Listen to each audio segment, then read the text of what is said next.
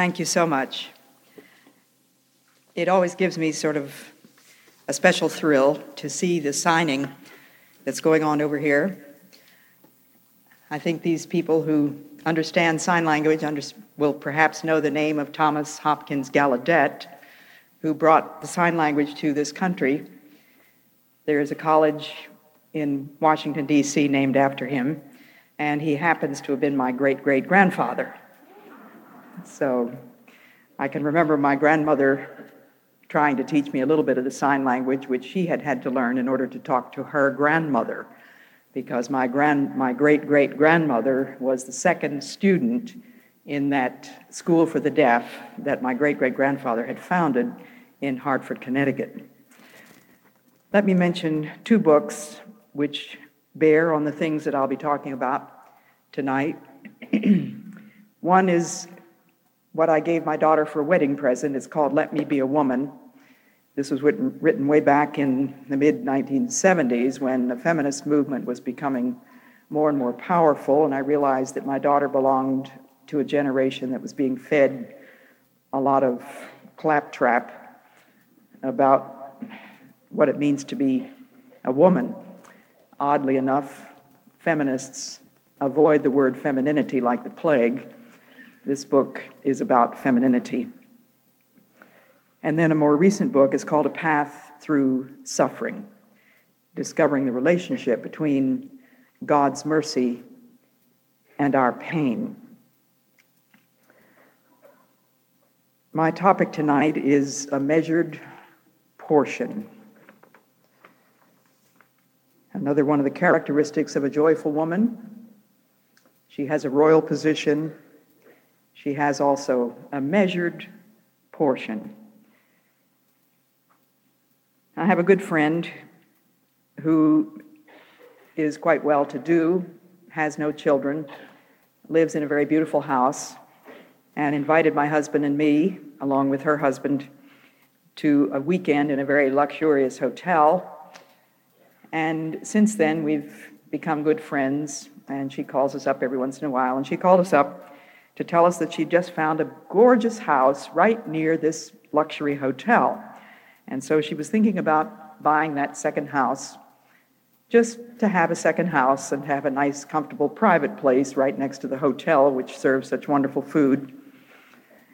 And I guess my husband had a number of conversations with her. He's the one that talks on the phone. I avoid the phone whenever possible, and whenever Lars is home, it's Lars that answers the phone, which is a wonderful help to me. So many times, I guess, he and she had discussed the possibility of their buying this house.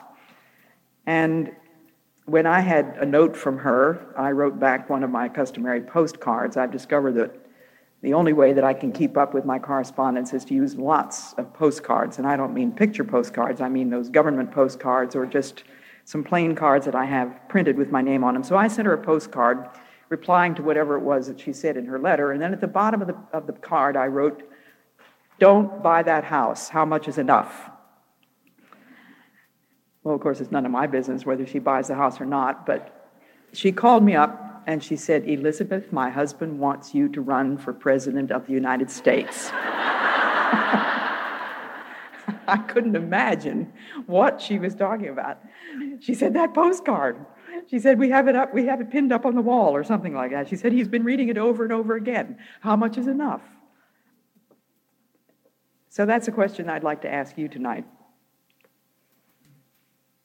God has promised to supply all our needs.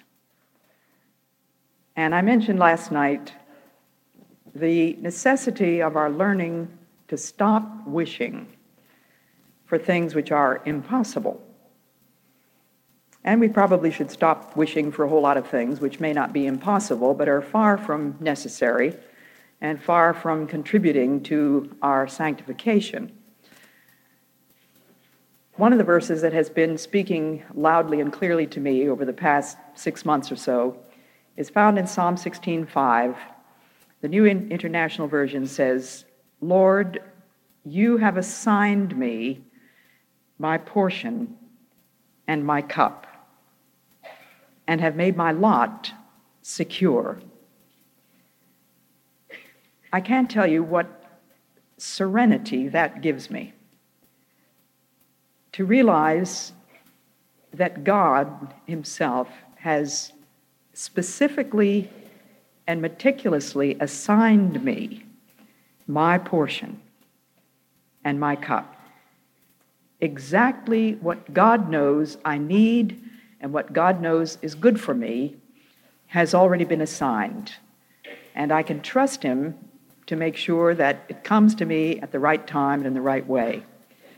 I don't have to go after anything. I don't have to go wishing my life away.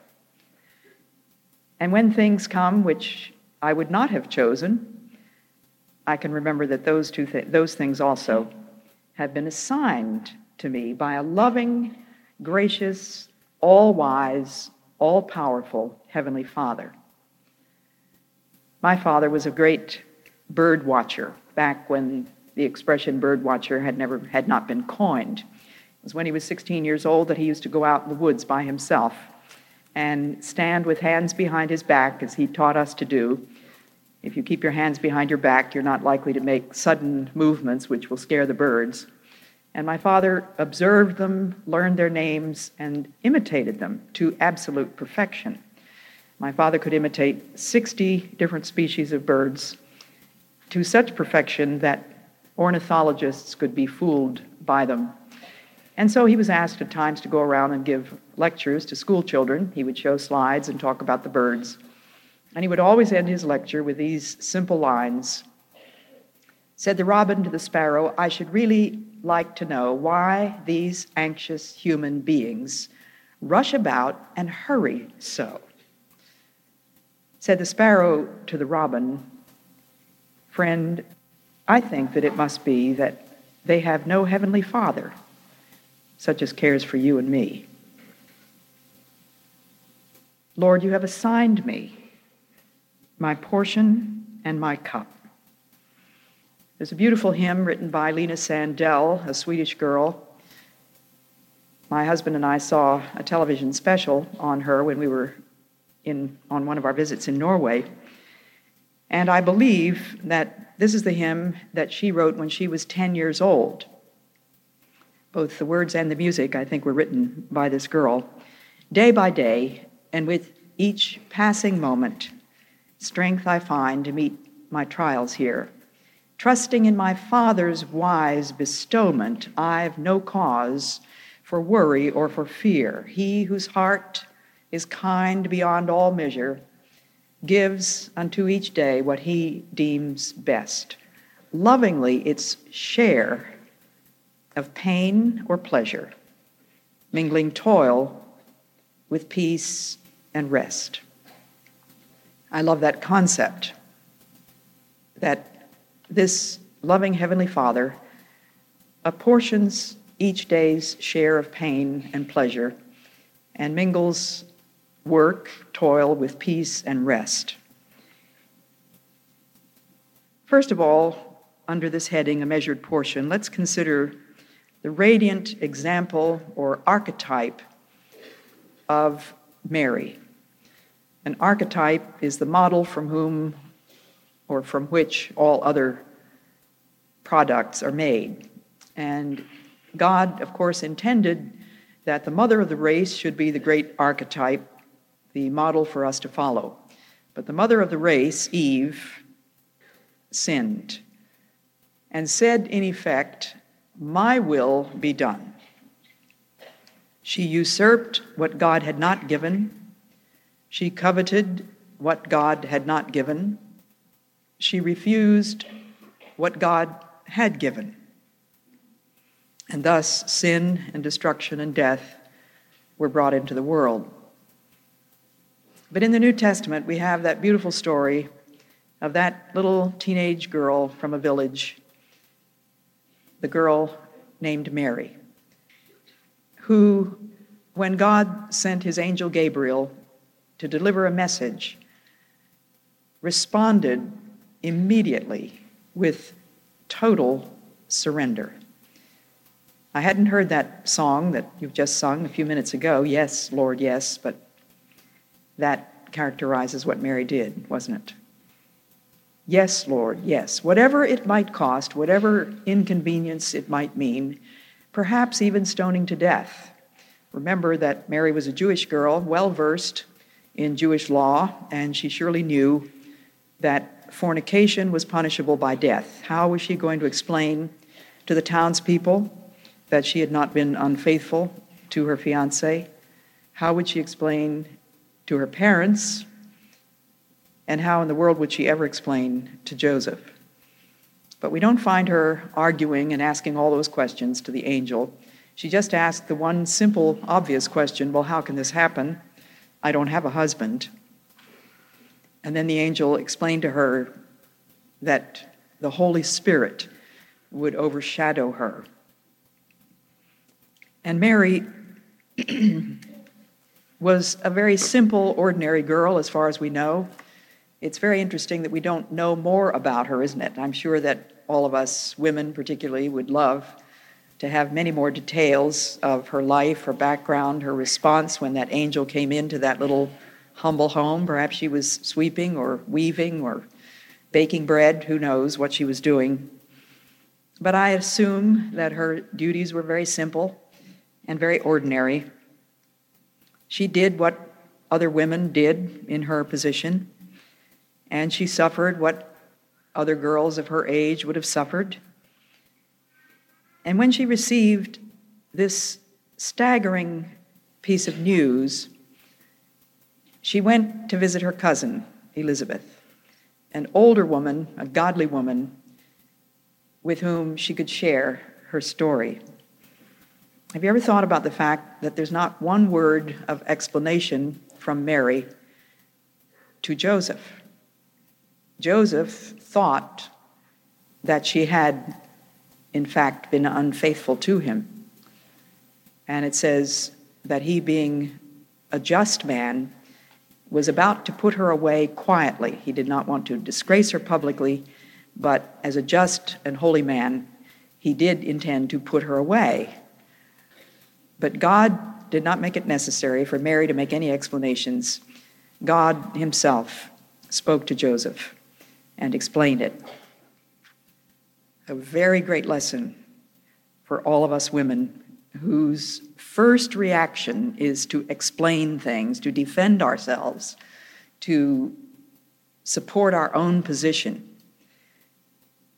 And when we keep our mouths shut, which is probably the hardest thing for most of us to do, we can trust God to take care of whatever explanations may be necessary.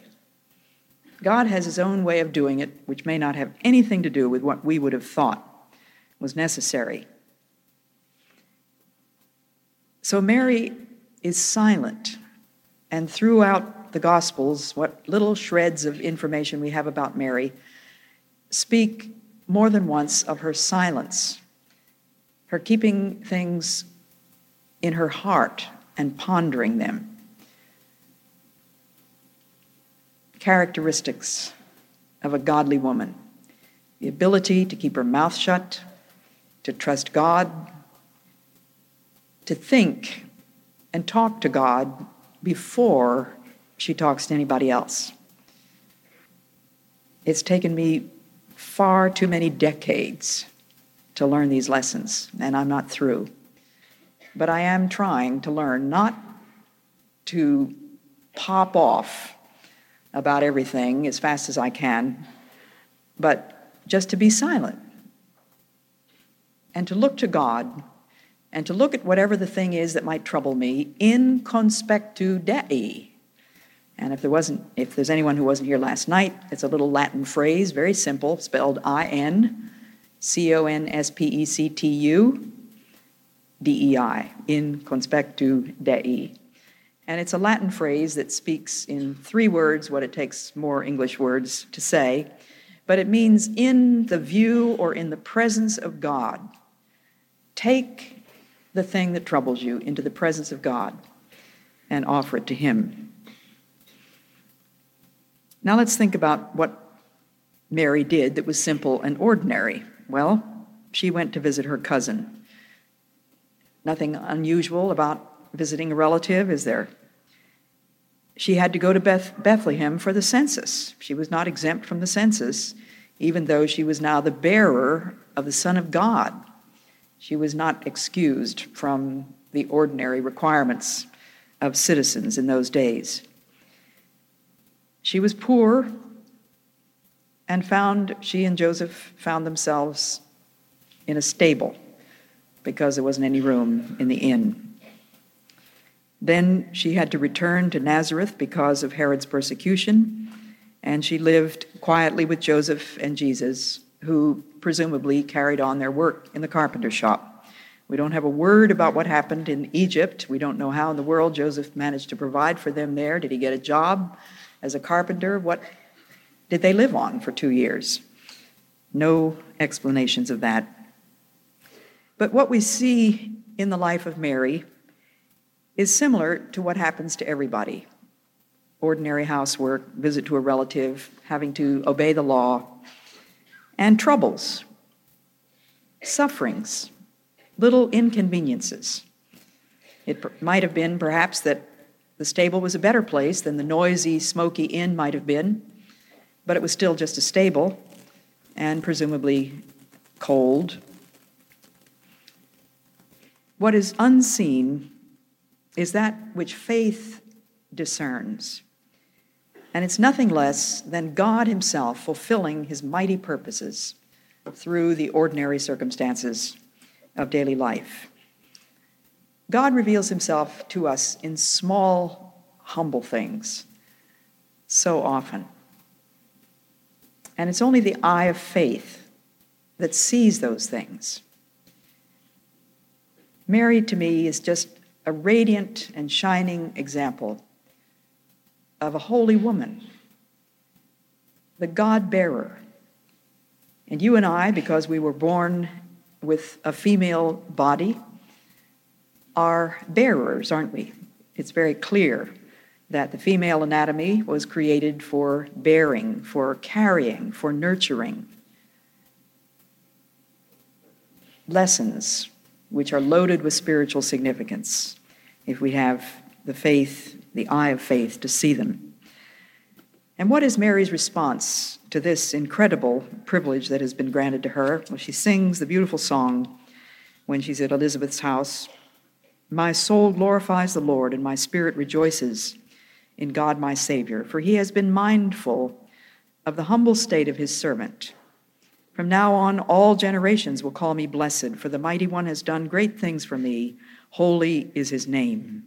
His mercy extends to those who fear him from generation to generation. He has performed mighty deeds with his arm. He has scattered those who are proud in their inmost thoughts. He has brought down rulers from their thrones, but has lifted up the humble. He has filled the hungry with good things, but he has sent the rich away empty. He has helped his servant Israel, remembering to be merciful to Abraham and his descendants forever, even as he said to our fathers. That hymn is full of references to the Old Testament, making it very clear that Mary was thoroughly cognizant of the things which God had taught in the earlier books of the Bible. Proud people attach importance only to outward appearances and can't see God even in the big things. Humble people, holy people, see God in humble, holy, very often small things. Lord, you have assigned me my portion and my cup, and have made my lot secure. How much is enough? Mary could never have imagined in that humble home that in her daily work, in her faithfulness, in the cooking and the washing and the weaving and the sweeping, that she was being prepared to do the greatest thing that any woman has ever been called upon to do for God. And God chose an unknown girl in a little nowheresville, the object of scorn, a place called Nazareth. God assigned her that portion and that cup. Who knows but what you have come to the kingdom for such a time as this October of 1994. God is calling us to holiness, to silence, to obedience, to a reverent attention to what he wants to say to us, and to a willingness and readiness to receive what he wants to give to us. We never know what God wants to give us next. God has given me many, many things in my life which I could never have imagined. I certainly could not have imagined getting anyone as wonderful as Jim Elliot when I was a student in college. I was one of those girls that was usually considered a wallflower, and he was a BMOC, a big man on campus. Well, God did bring us together in a most remarkable way, and I thought when we came out of that wedding ceremony, till death us do part. Well, that's at least 50 years down the road. Little could I have imagined that God was going to give me the gift of widowhood. I certainly never imagined getting married a second time because I was perfectly sure that I could never love anybody the way I'd loved Jim Elliot. And 13 years later, God gave me a second husband. And then when he died, my mind was totally shut to the possibility of a third marriage. God has all kinds of things up his sleeve. We can never predict, but we can trust him. So let's ask the Lord to help us to follow that radiant example of that little Mary and to be for God whatever God needs us to be for him, for his glory.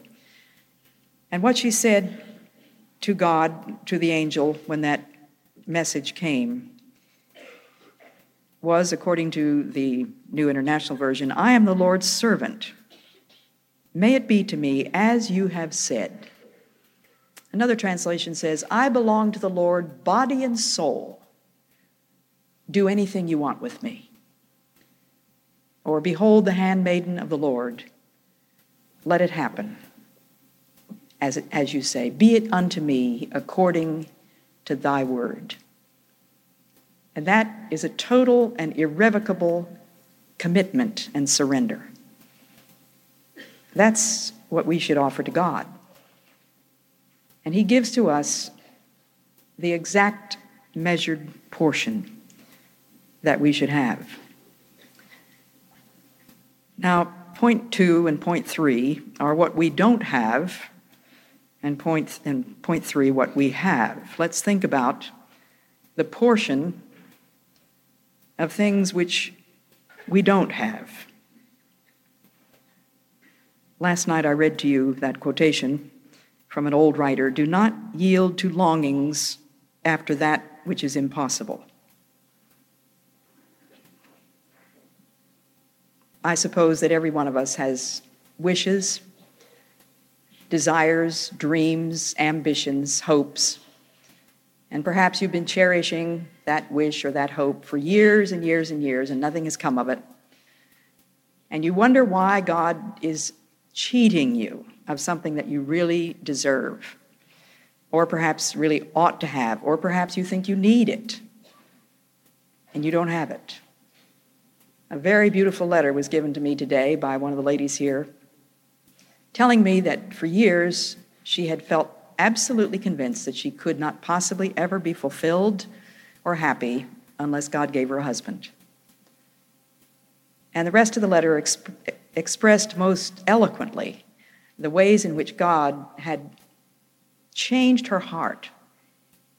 She's still single and thanking God for the gift of singleness, rejoicing in it, at peace, fulfilled, because she has accepted the measured portion, which only God knows is right for us.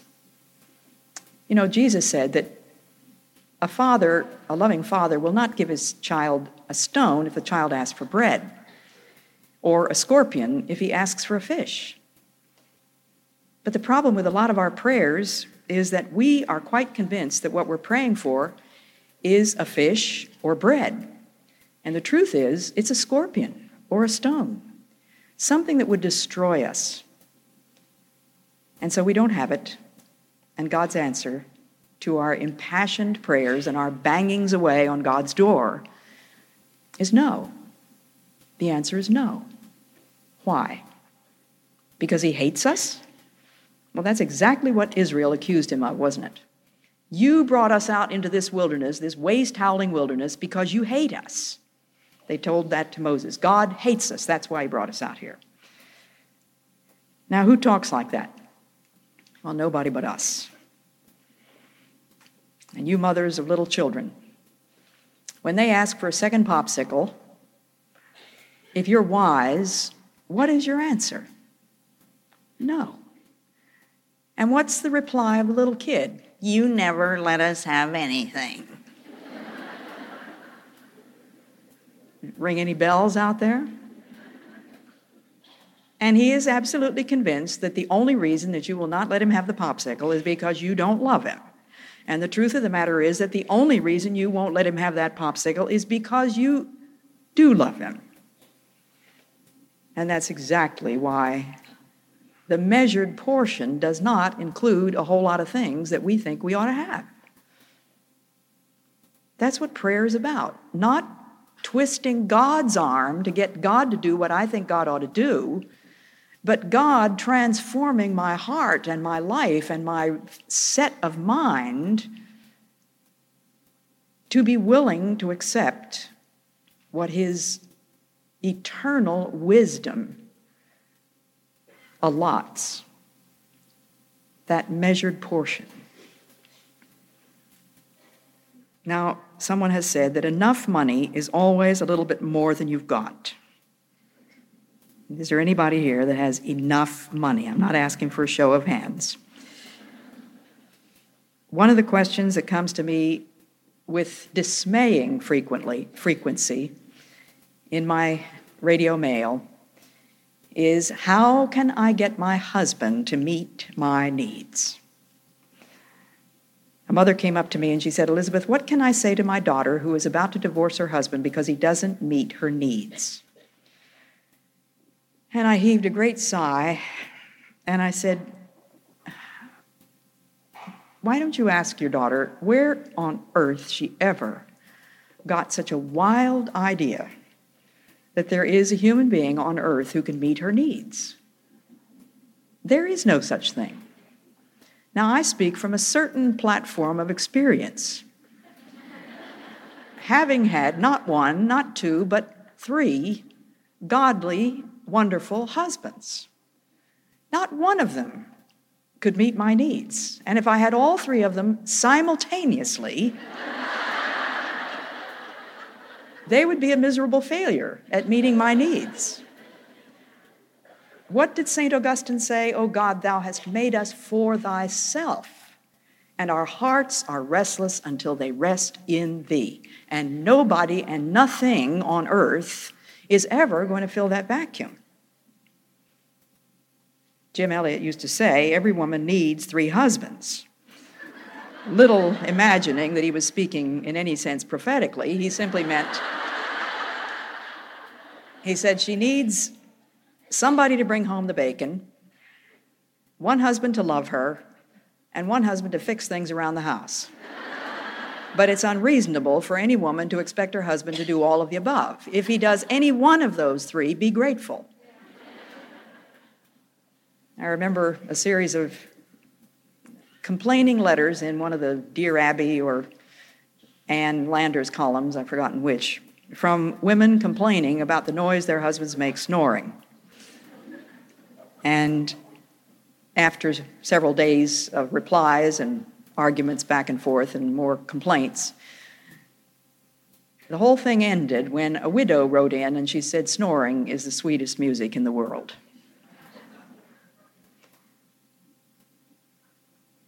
The measured portion is going to eliminate the things that we think we ought to have, but we don't have. Not we don't have enough money. We don't have a husband who can meet our needs.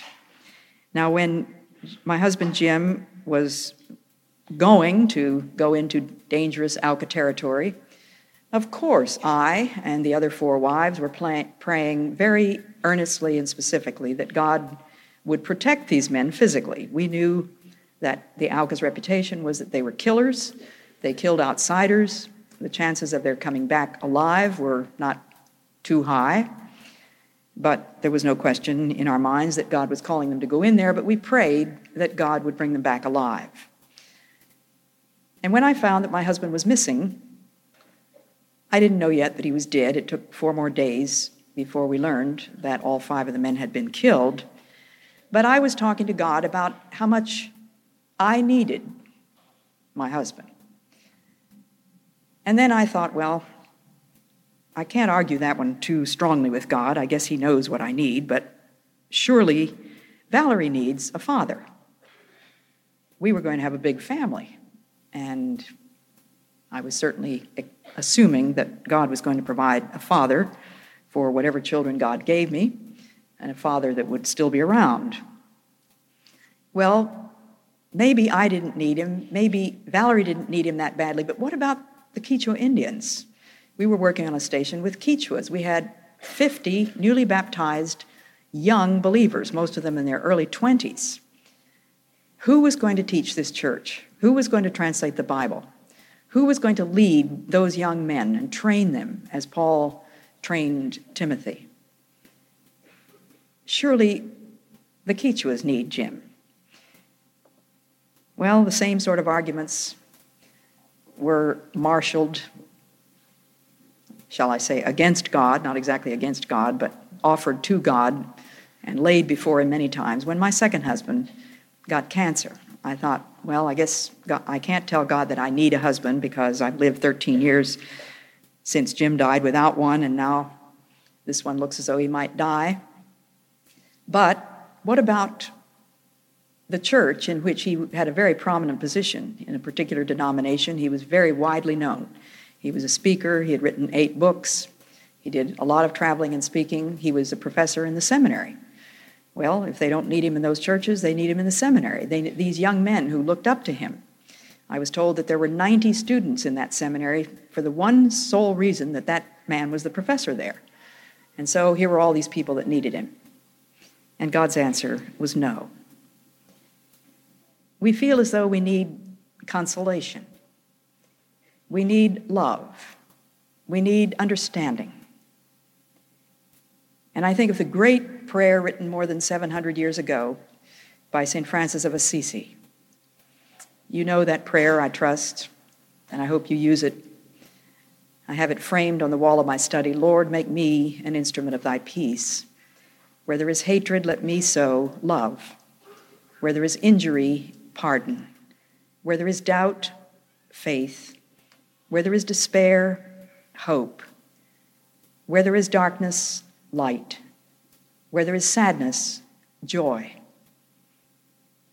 And then this second half, we need desperately in today's world. Teach me, good Lord, to seek not so much to be consoled as to console, to be understood as to understand, to be loved as to love. For it is in giving that we receive. It is in pardoning that we are pardoned. And it is in dying that we are born to eternal life. We don't need more consolation than we get. My God shall supply all your need. Now, if you need a shoulder to cry on, a human shoulder with skin on it to cry on, God will send that along. And God does most mercifully give us human comforters. But there are times when there is no human comforter. There are times when we have obligations to other people that don't leave room for finding consolation for ourselves. When Jim died, there was no white person within 3 days' walk of where I lived, except my 10-month-old baby. There was nobody that spoke English. There was nobody that came around offering me a shoulder to cry on, propping me up, or hovering over me. And so I can testify tonight that he was my sufficiency. He had given me the verse when I received the news of his being missing from Isaiah 43:2, "When thou passest through the waters, I will be with thee. And through the rivers, they shall not overflow thee. When thou walkest through the fire, thou shalt not be burned, neither shall the flame kindle upon thee, for I am the Lord thy God." And I can say tonight, he kept the promise. He has never broken a promise. Teach me not so much to be consoled as to console. If I don't have it, I don't need it. If I don't have it, I don't need it. Not now. Now, if God knows that you need something tomorrow, you will have it tomorrow, but you think you need it right now. And my Bible says, "My God shall supply all your need, according to his riches in Christ Jesus, according to his wisdom, according to his riches, according to that measured portion which he has already assigned." It will be there. How many single women think, "I've got to have a man"? And I have piles and piles of letters from people who have read my book, Passion and Purity. And most of the letters are from singles, because it is the story of 5.5 years of a single person longing and hoping and praying, but without any promise of fulfillment. What do you do with your unfulfilled longings? Well, I was learning during those 5.5 years of discipline to bring them under the authority of Jesus Christ. But so many of these letters that come to me say, "Thank you for your book. I learned a whole lot from it. I'm learning patience. I know that God will bring along the man he wants me to marry in the right time." But there is in that kind of a sentence the assumption that God is going to bring the man. Maybe he's not. I certainly faced that. It looked very plausible to me that I would be a single missionary for the rest of my life. If God knows that your prayer for a husband is not a stone instead of bread, then God will give you the husband. But only God knows that measured portion. Now, one of the things that so many people long for is talents or gifts that somebody else has. It's very easy, isn't it, to look at somebody else and think, well, if I could sing like mine, then I would be able to serve the Lord. If I could run a conference like this the way Joy Martin does, just think of the influence that God would give me. Wouldn't it be wonderful if I could play the piano the way that man played the piano? I never heard anything like it. I can't believe the fingering. Isn't it reasonable to assume that God gives you exactly the gifts which are appropriate to the job he wants you to do? Of course it is. God will give you the gifts which are appropriate to the job he wants you to do. Now, I think too often we think of gifts in terms of visible, public, spiritual things, like singing or speaking or playing the piano or leading the singing or preaching or writing a book. These are visible, public things. But, very, very little time out of my whole life is spent in doing any of those things. Maybe you think I spend all my life writing books or preparing radio talks or standing up in front of audiences, but if I were to count up the number of hours that I do that as opposed to the number of hours that I'm studying or cleaning the bathroom or going to the grocery store or cooking the soup for Lars, I think you'd find out that those are a minor proportion. But the point I'm trying to make here is that everything is a gift. Everything is a gift. What God has given you is a gift from God. Singleness, marriage, this amount of money, this house to live in, these particular people to get along with. And I was in Libby Hanford's seminar workshop this afternoon where she talked about difficult relationships. God has assigned us our portion of difficult relationships in order to put us on our faces before him, seeking his grace, his compassion, his understanding. Now let me read to you some other people's opinions about this business of what we don't have. Let us be very careful, writes Elizabeth Charles, 19th century. Let us be very careful of thinking, on the one hand, that we have no work assigned us to do, or, on the other hand, that what we have assigned to us is not the right thing for us. If ever we can say in our hearts to God, in reference to any daily duty, "This is not my place. I would choose something dearer. I am capable of something higher," we are guilty not only of rebellion, but of blasphemy. It is equivalent to saying not only, "My heart revolts against thy commands," but also, "Thy commands are unwise. Thine almighty guidance is unskillful. Thine omniscient eye has mistaken the capacities of thy creature. Thine infinite love is indifferent to the welfare of thy child." Think about that one. Now here's another one from the 17th century. Resignation to the divine will signifies a cheerful approbation and thankful acceptance of everything that comes from God. It is not enough patiently to submit, but we must thankfully receive. Open your hands, say, "Yes, Lord, yes." Now that's a parenthesis in here. Let me read on. This is from William Law, who wrote a serious call to a devout and holy life. We must thankfully receive and fully approve of everything that by the order of God's providence happens to us. For there is no reason why we should be patient, but what is as good and as strong a reason why we should be thankful. Whenever, therefore, you find yourself disposed to uneasiness or murmuring at anything that is the effect of God's providence over you, you must look upon yourself as denying either the wisdom or the goodness of God. Examine your heart. Are you saying to God, your infinite love is indifferent to your child? You wouldn't verbalize that, surely.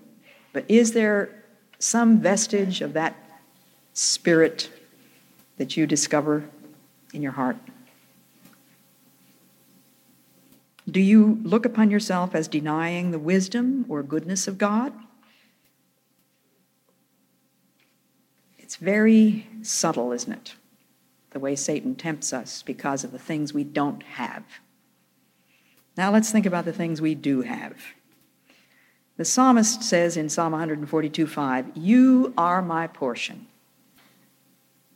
When we have God, we have everything, in other words. Who could ask for anything more? You are my portion.